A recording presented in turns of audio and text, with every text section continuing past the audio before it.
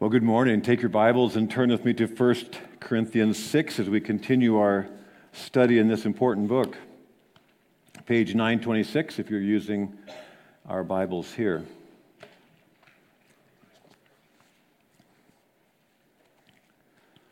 One of the sobering realities of being a Christian is that we still have this sinful nature. And so our first impulse, our first reaction to situations is often very much like an unbeliever. If someone cuts you off on the freeway, your first response is not, well, bless his heart, he must be in a hurry, I'll pray for him.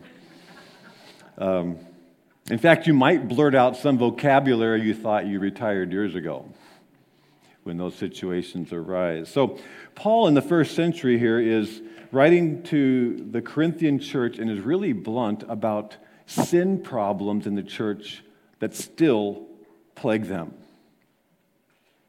Sin in the life of Christians continues. So we would like to think that we're on this consistent upward spiritual trajectory, little ups and downs, but we're going that way, right? And in reality, stuff happens and we find ourselves reverting to the flesh. The guy cuts in front of us, our spouse does that thing again, someone we thought who was our friend at church, and on it goes.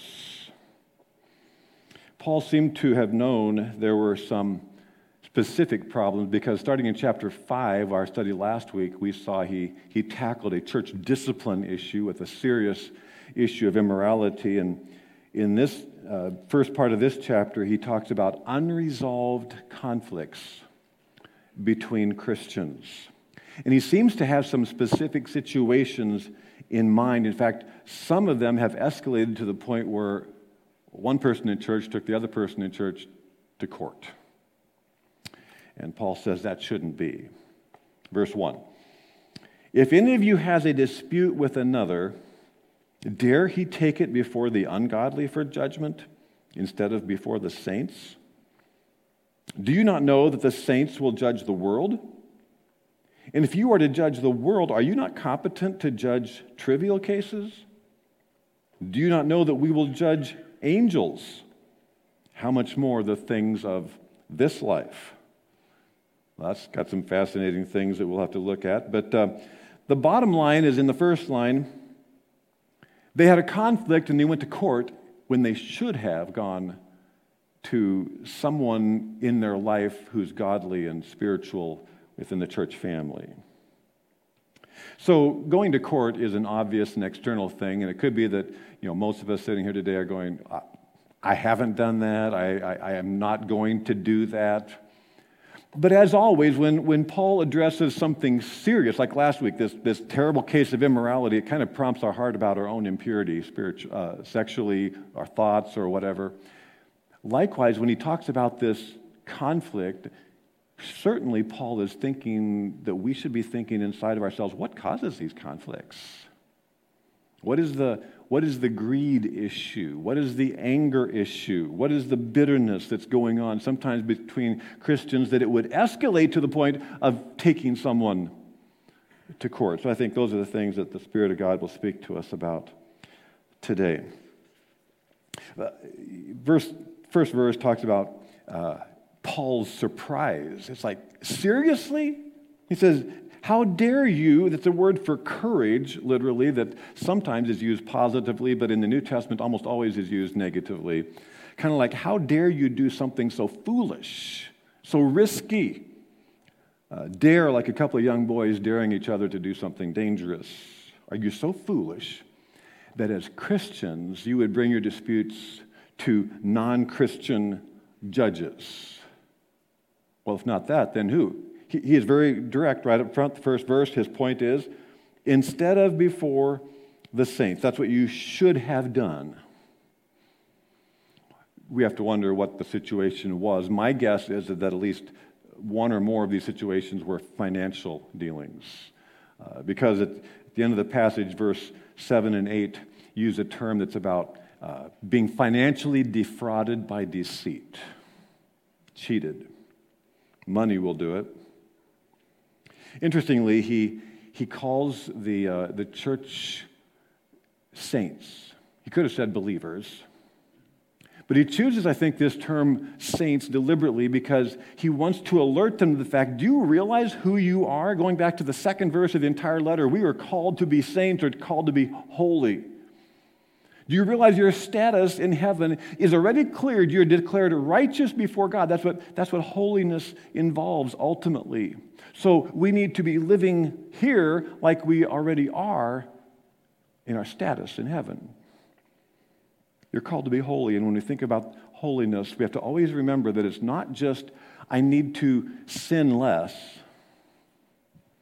but rather that I am dedicated to God who is holy. So the reason we need to deal with sin in our unholiness is so that we can be set apart. That's what the word means, more dedicated to serve God. So he's calling on them to be different than the world when in fact they have been doing exactly what the world's been doing. And so this part of chapter 6 says, don't settle your differences like the world does. Next week, the last part of the chapter will say, don't view sexuality like the world does.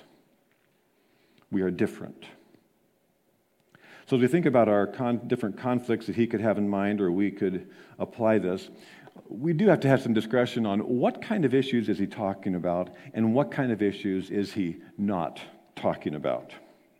First of all, Paul is not saying that secular courts are illegitimate or that government is not to be honored. Like, just ignore that. We do it all in-house. Not saying that at all. Paul wrote to the Corinthians very clearly about governments and courts, acknowledging that God is the one who has put them in place. Do you want to be free from fear of the one in authority? Then do what is right, and you will be commended. For the one in authority is God's servant for your good. Secular, God's servant. But if you do wrong, be afraid, for rulers do not bear the sword for no reason. They are God's servants, agents of wrath to bring punishment on the wrongdoer. He's very clear, and he's actually, I think, very specific that God has put government in place to deal with criminal issues. Criminal issues are not what this passage is about. I think there's several things this is not about. It's not about criminal situations. It's not addressing the issue of legitimate freedoms that the government protects for us legally. And he's actually not addressing the issue of Christians in conflict with non-Christians. It just simply is not addressed. Let's look at those. If a Christian, criminal cases, it's not about that. If a Christian is accused of assault or theft or abuse or murder, those are criminal court issues. And sometimes Christian organizations or churches have wrongly tried to handle criminal issues in-house, generally in an attempt to hide them. You can't hide them. And those are kind of things that make the news and affect the testimony of Christianity. As pastors, we are mandatory reporters of many criminal acts. Secondly, this is also not telling Christians that they can never appeal to secular courts for legal protection of legitimate freedoms.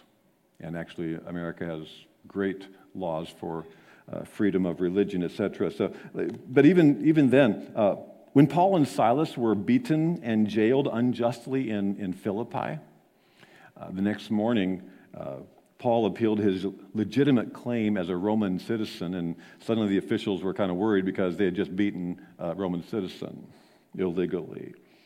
Another case, Paul was being accused by the Jerusalem Jews, and he says, as a Roman citizen, I appeal to Caesar. And that's what gave him the free trip to Rome, where he then spent 2.5 years in prison, writing, among other things, 4 of our New Testament books. And so I'm grateful for Christian legal organizations that are making appeals at times to secular courts about legitimate freedoms. However, when you think about that issue, there's a balance because it can be unwise spiritually to always press our rights for ministry freedoms, because you can win a legal battle and lose a spiritual one. just because you can become known for just pushing your rights, and you kind of lose the respect of and the testimony by irritating authorities with pounding your rights. Not criminal, not legal protection, and it doesn't address when believers are in conflict with unbelievers, but frankly, the same kind of wisdom needs to be pursued, because do you think it's actually spiritually wise to take your next door neighbor who's an unbeliever to court, small claims court, over where the fence is, something about the tree, going to them about a minor damage to your property? Romans 12:11, just before he got to the government issue, he said, if it's possible, live at peace with all men. I mean, have some wisdom about the spiritual priorities. So, if those are not the issues, what is? This is two Christians in a dispute over personal matters. Offense. Something said, maybe something that was untrue, slander, maybe some financial dealings. So if your neighbor is a believer who caused property damage or sold you a car, it turns out the transmission is bad, or will you take them to small claims court? If someone has said something untrue about you as another believer, will you go to court and file a defamation suit? This seems to say no. Farmers in my home church in Kansas often farm with neighboring lands, shared property lines. And so issues come up, like his cattle got out, ate my standing grain. He sprayed weed killer on his weeds, but it was a windy day and it blew over into my crops and killed some crops. Or is he farming over that invisible property line and taking some of mine, so to speak? Or if I did some work for him, did he pay me what he said? There's so many things. And when your lives overlap, and evidently lives overlapped in Corinth, though it was not farming, but he says when you do take someone to court from the family of God in the church, you've already lost spiritually. And you can see why Paul had said he's thinking a whole lot deeper than rights. He's thinking about ongoing relational hurts. He's thinking about the bitterness. He's thinking about the divide. He's thinking about people who know people and they have to take sides. And now so the gospel is no longer the focus, and people are thinking about these other issues. And he's thinking about the gospel and the heart. These divisive disputes contradict the unity we have in Christ, first of all. Because we both have the Holy Spirit, we both are related to Christ. He says we should be able to address and resolve these things in the church family. But interestingly, while the unity in Christ would be the major theological reason we should be able to settle this, that's not the thing that Paul brings up to support his point. He says we're going to be judging the world and angels, so why can't we handle our own stuff? Do you not know that the saints will judge the world, and if you are to judge the world, are you not competent to judge trivial cases? And then, don't you know that you are going to judge angels? And we all say, no, I didn't know that. What is that about? It reveals that Paul is not focused on this earthly existence. He lives with his eyes to the sky. He thinks about eternity, which is what we should be thinking about, that this life is preparation for eternal life that has been promised by faith in Christ. So as he thinks about that, he says, do you realize what we're going to be doing in our next life? Judging the world and angels, which obviously brings up an obvious question. Let's take a look at a few passages where we are puzzled maybe, but we are told about judging the world. If we can get the slide advanced to Daniel here. Daniel 7. There we go. But the holy people of the Most High will receive the kingdom and will possess it forever. The holy people will possess the kingdom? The people. A few verses later, then the sovereignty, power, and greatness of all the kingdoms under heaven will be handed over to the holy people of the Most High. There's a time when the people will have the kingdom and the rule. That's Old Testament believers. What about us? 2 Timothy 2:12. If we endure, we will also reign with him. Revelation. To the one who is victorious, spiritually victorious, I will give the right to sit with me on my throne, Jesus said. Or jumping clear to the end of the Bible about believers, saints who have died in the 7-year tribulation. I saw thrones on which were seated those who had been given authority to judge. They came to life and reigned with Christ 1,000 years. To reign with Christ for 1,000 years. In fact, the reference to 1,000 years clarifies something. This is speaking not of heaven, but earth. The 1,000 years is the millennial age, the final dispensation here on earth. We have been, as believers in the church age, we've been raptured, translated, taken to heaven. We're in our new bodies, right?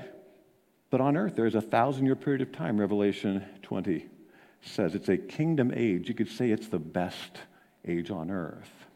Jesus is going to be ruling specifically and personally from Jerusalem. Everybody will know who he is. And somehow, this is saying, that believers from previous ages, under the law, church age, you and me, we're going to be involved with him ruling, reigning, judging. Are we on some kind of holy jury as Jesus judges the world? We'd worry a lot less, I think, about evil in our world if we understood the grim future they will have at the hands of Judge Jesus. 2 conditions in these verses about us, our age. It says that those who endure will reign with him. Not necessarily everybody, but those who endure will reign with him. Those who are victorious, I'll give the right to sit with me on my throne. It really elevates the concept that we studied in chapter 3 about rewards. Not knowing exactly what they are, but this reminds us of Jesus in Luke 19 when he said, the parable about the rewards, when he says, I'm going to be leaving, and I'm going to leave stuff with my stewards, and I'm going to come back. And in Luke 19, the parable says, and I'll give him the authority to reign over so and so many cities if he's been faithful while I've been gone. So it shows how important it is that we address our selfishness versus our faithfulness and our service to God. It's so much more than just a ticket to heaven. We want to be serving, because in heaven we do not just sit on our hands. We are going to be busy serving. We're going to be more alive than ever. And it's a very important season to prepare for. And Paul says, let me tell you about that. And then judging angels. This is the only passage that I know of that he talks about judging angels.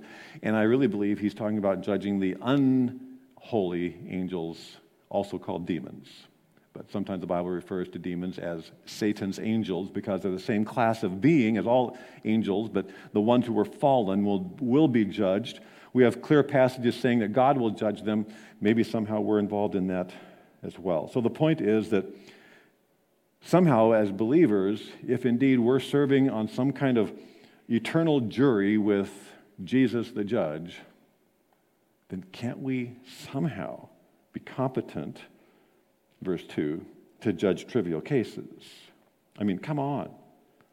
If God thinks that enough of you to involve you in these final, holy, mighty judgments of the world and angels, then why couldn't you, here on earth, having the presence of the Holy Spirit, the unity in Christ, why couldn't you act with grace and truth and wisdom over things of earth? Verse 4 is probably making much the same point.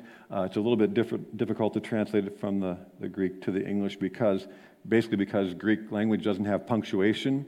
A question mark is probably right. In fact, I would prefer the way the New American Standard Version says it, which is basically this. Do you appoint as judges those who are of no account in the church? In other words, he's saying, seriously, are you going to make judges of your situation somebody who has no standing in the church, no understanding of Jesus, no understanding of the Holy Spirit, no spiritual core to the way they are making their discernments? That's who you're going to call in to decide between you?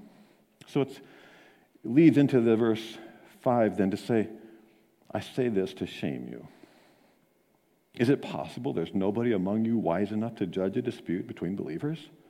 Is that what you're saying? But instead, one brother goes to law against another, and this in front of unbelievers? There's a place for, legitimate guilt or shame. You can almost hear your parents' voice, shame on you, right? What are you thinking, Paul says? You are God's holy ones. You are saints. You should be doing things different from the world. He's very much aware that our first impulse, we have the sin nature, we have the flesh, and so we're not going to like it when we're charged the wrong price. We're going to, it just kind of rises up inside of us, or someone said something untrue about us, or we heard that someone said something untrue about us, and we just kind of like, this isn't fair, this isn't right. So should we go to court? Criminal acts? Yes. Pretty much everything else? No. Is there no one wise enough to judge a dispute between you? There should be somebody mature enough in the church, a Christian friend, an elder, someone wise enough that you both trust, that would have an awareness of the spiritual issues that are causing this conflict, so he or she can appeal deeper than just did he said, she said. But instead, some of them were going to the local magistrate and filing complaints. And Paul is just picturing what that looks like. So you have an unbelieving judge, unbelieving clerk. Townspeople are all, they love to hear controversies, right?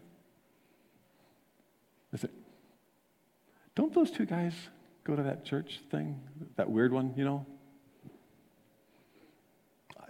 They're supposed to follow Jesus, right? They're just like us. And that seems to be the bottom line. You're called to be holy. You go to court and there's accusations and there's defenses and there's lies told or there's lies exposed and there's certainly emotions, but there's not a lot of love, joy, peace, patience, kindness, goodness, faithfulness, meekness, self-control. That's just... And so the Holy Spirit is pretty much ignored in court. Believer with believer. A preacher from a couple generations ago, Harry Ironside, wrote about this passage. It is saying to the world, we Christians are just as greedy and just as quarrelsome. We are just as much concerned about having our way and about self-pleasing as you of the world are. We Christians recognize your judges as having authority over the church of God. Ouch. It's a disgraceful admission. So, if we're supposed to avoid the courts in a dispute with a Christian, what do you do when it's serious?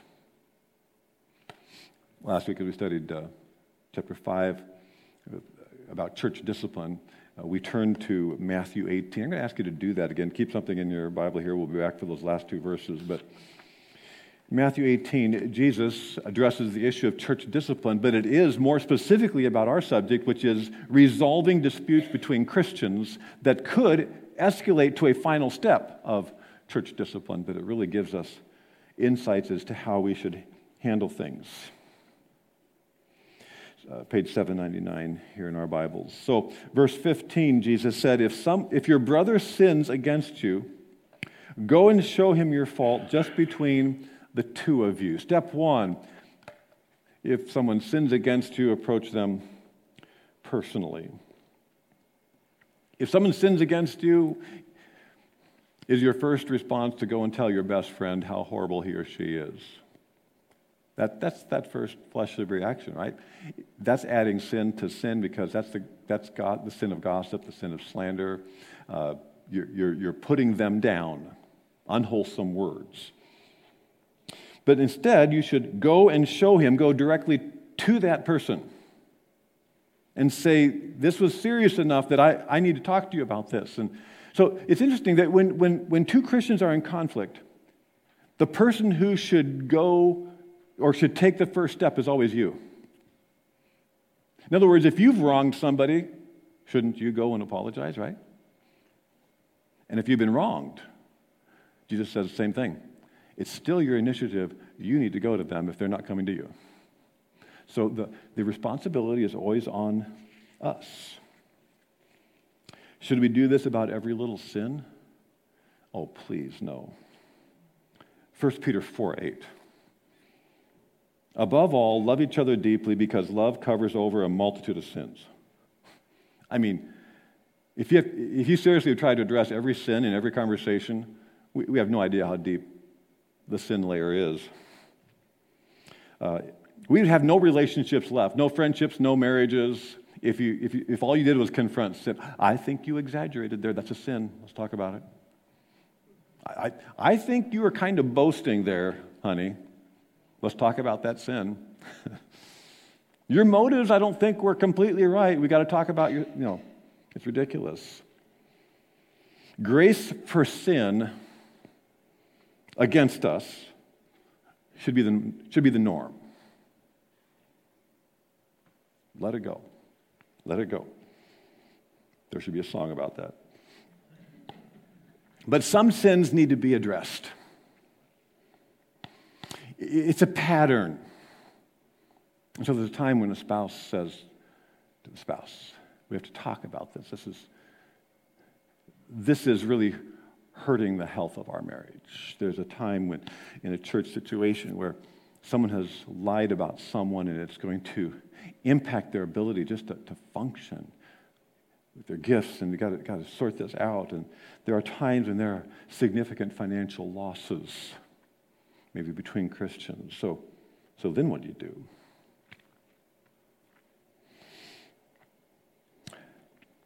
Let's say your Christian brother sold you a car. Okay? The next day the transmission goes out. Did he know? Does he admit it, or does he say, no, that's your problem, buddy? So should you sue him? 1 Corinthians 6 says, first you go to him and say what you think. And maybe, verse 15 is saying, maybe he will say, I should have told you about a vibration. I didn't know what it was. I am really sorry. I'll take it back. I'll give your money back. Or you come to whatever agreement. And he says he's apologizing and you forgive him. Done deal? That's how things should be settled. But what if he lies about it and says, no, it's your problem, buddy?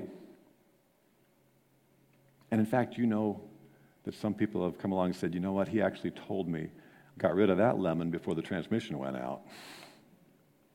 So now what? If he refuses to hear you, take 2 or 3 witnesses, verse 16. If you will not listen, take 1 or 2 others along, so that every matter may be established by the testimony of 2 or 3 witnesses. So you go with another person or 2 and say, no, actually, this is what happened. But what if he still denies it? If he refuses, verse 17, to listen to them, the witnesses, tell it to the church. Step 3, tell it to the church.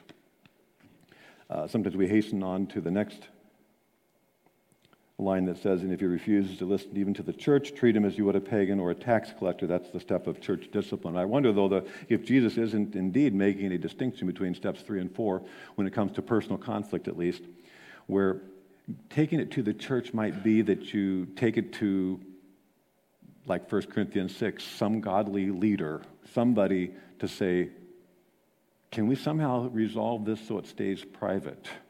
Giving the guy an opportunity once more to repent that, okay, I knew about the transmission or whatever.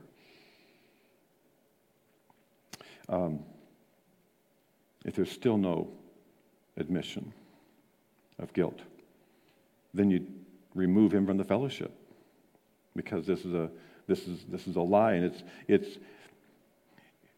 it's serious enough. I mean, the car was there isn't $4,000 left for this guy to fix the transmission of this bad car now, and he needed to get to work, he needed to get his kids to school, and So the church steps in. So back to 1 Corinthians 6, the basic instructions of Paul. And if you're interested in more information on church discipline, if you weren't here last week, feel free to go back and look at that. But Jesus says sometimes these personal things become a matter of the church. Paul has a few more things to say in verses 7 and 8, which is like saying, okay, I know what's happening, you know what you should do, but do you understand the spiritual issues that underlie all of this? Verse 7 and 8. The very fact that you have lawsuits among you means you have been completely defeated already. Why not rather be wronged? Why not rather be cheated or defrauded? Instead, you yourselves cheat and do wrong, and you do this to your brothers. These are principles for that church, our church, all churches. But it seems that verse 7 is targeted, aimed more at the plaintiff in this case, the one making the accusations.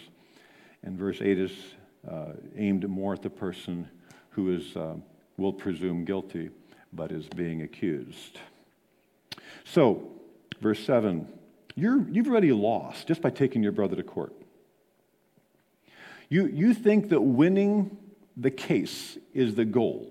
So you get your shekels back, you get shekels for the injury, the emotional hurt, the way you feel or whatever, one call, that's all, and then it will be, life will be fair and you'll be happy.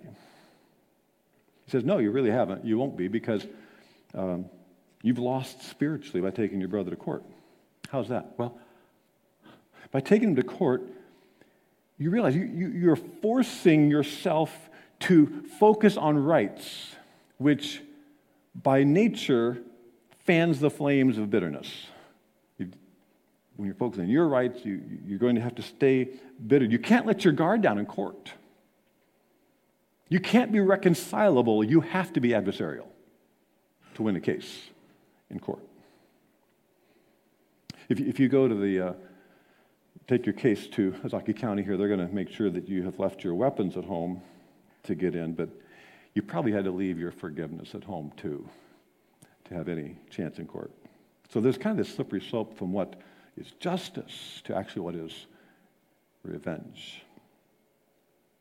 So if this is your Christian brother and it's not a criminal case in which the government needs to take over, you've already lost something really valuable personally and spiritually. So plaintiffs beware, Paul says.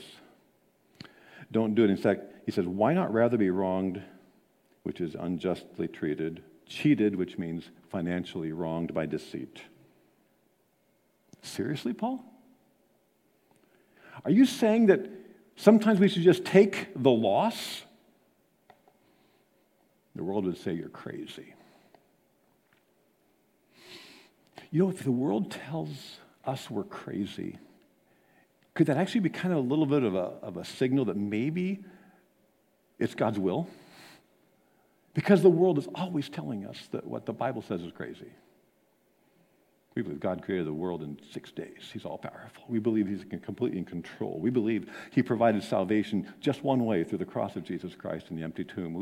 We believe in biblical morality of a husband and a wife. And so the world calls that crazy. So usually Christians, we agree with God's word on some of those things, but if it comes to injustice and our money, we kind of default to the flesh and think it's okay. Why not rather be wronged? Why not be cheated? Why? Well, it would be an incredible display of grace for another believer and trust in God. That would be amazing.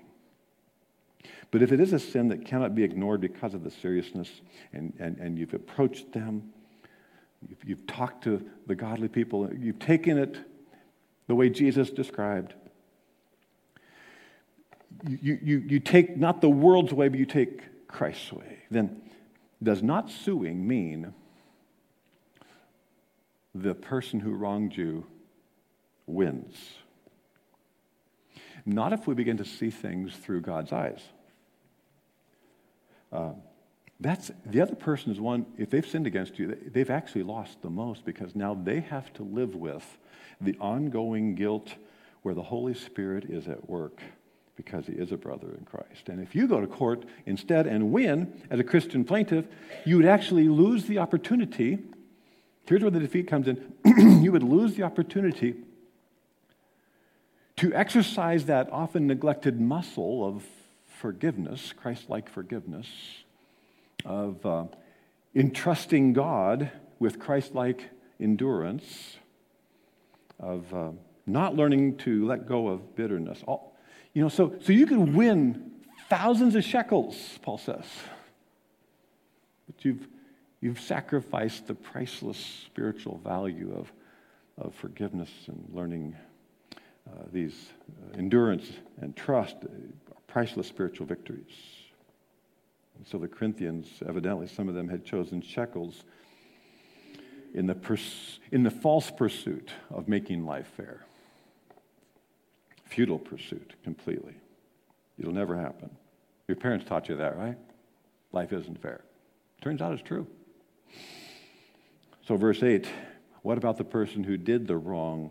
Instead, you yourselves cheat and do wrong, and you do this to your brothers. So he's not defending the sinner. You mean you did this and you didn't go to your brother and apologize? You didn't try to make things right? In fact, you welcomed the court situation because then you could, tell your story, craft it the way you want to so you could win at court, and instead of doing what's truly right, seriously, you're going to cheat and wrong your brother? So that's why this whole courtroom concept between believers is a loss on both sides. Well, verses 9 and 10 and 11, I believe, create kind of a transition to the next section because it's kind of capturing the heart of the whole lawsuit thing, as well as introducing the whole issue of sexual immorality. But the point in verses 9, 10, 11, just going to read it today. We're going to take a little more time with it next week. But the point is, God saved us so that we would live holy or differently than the world, whether it's with greed or immorality. Do you not know that the wicked will not inherit the kingdom of God? So he says, think about who you are, who they are. Do not be deceived. Neither the sexually immoral, nor idolaters, nor adulterers, nor male prostitutes, nor homosexual offenders, nor thieves, nor the greedy, nor drunkards, nor slanderers, nor swindlers will inherit the kingdom of God. And that is what some of you were. Talking to believers, you came from that, but you were washed. You were sanctified. You were justified in the name of the Lord Jesus and by the Spirit of God. He's saying, do you realize how different you are now? And you're going to go to them with your cases? You're going to imitate the world when in fact you are washed and sanctified and justified by the cross of Jesus Christ and by the sanctifying work of the Holy Spirit. The church is the loser when that happens. Whether it's looking back at the court or forward at the issues of sexual immorality. Because Christians are not the same as non-Christians, but when we follow our flesh, we are amazingly similar to the world. We had a new kitchen stove delivered 2 weeks ago.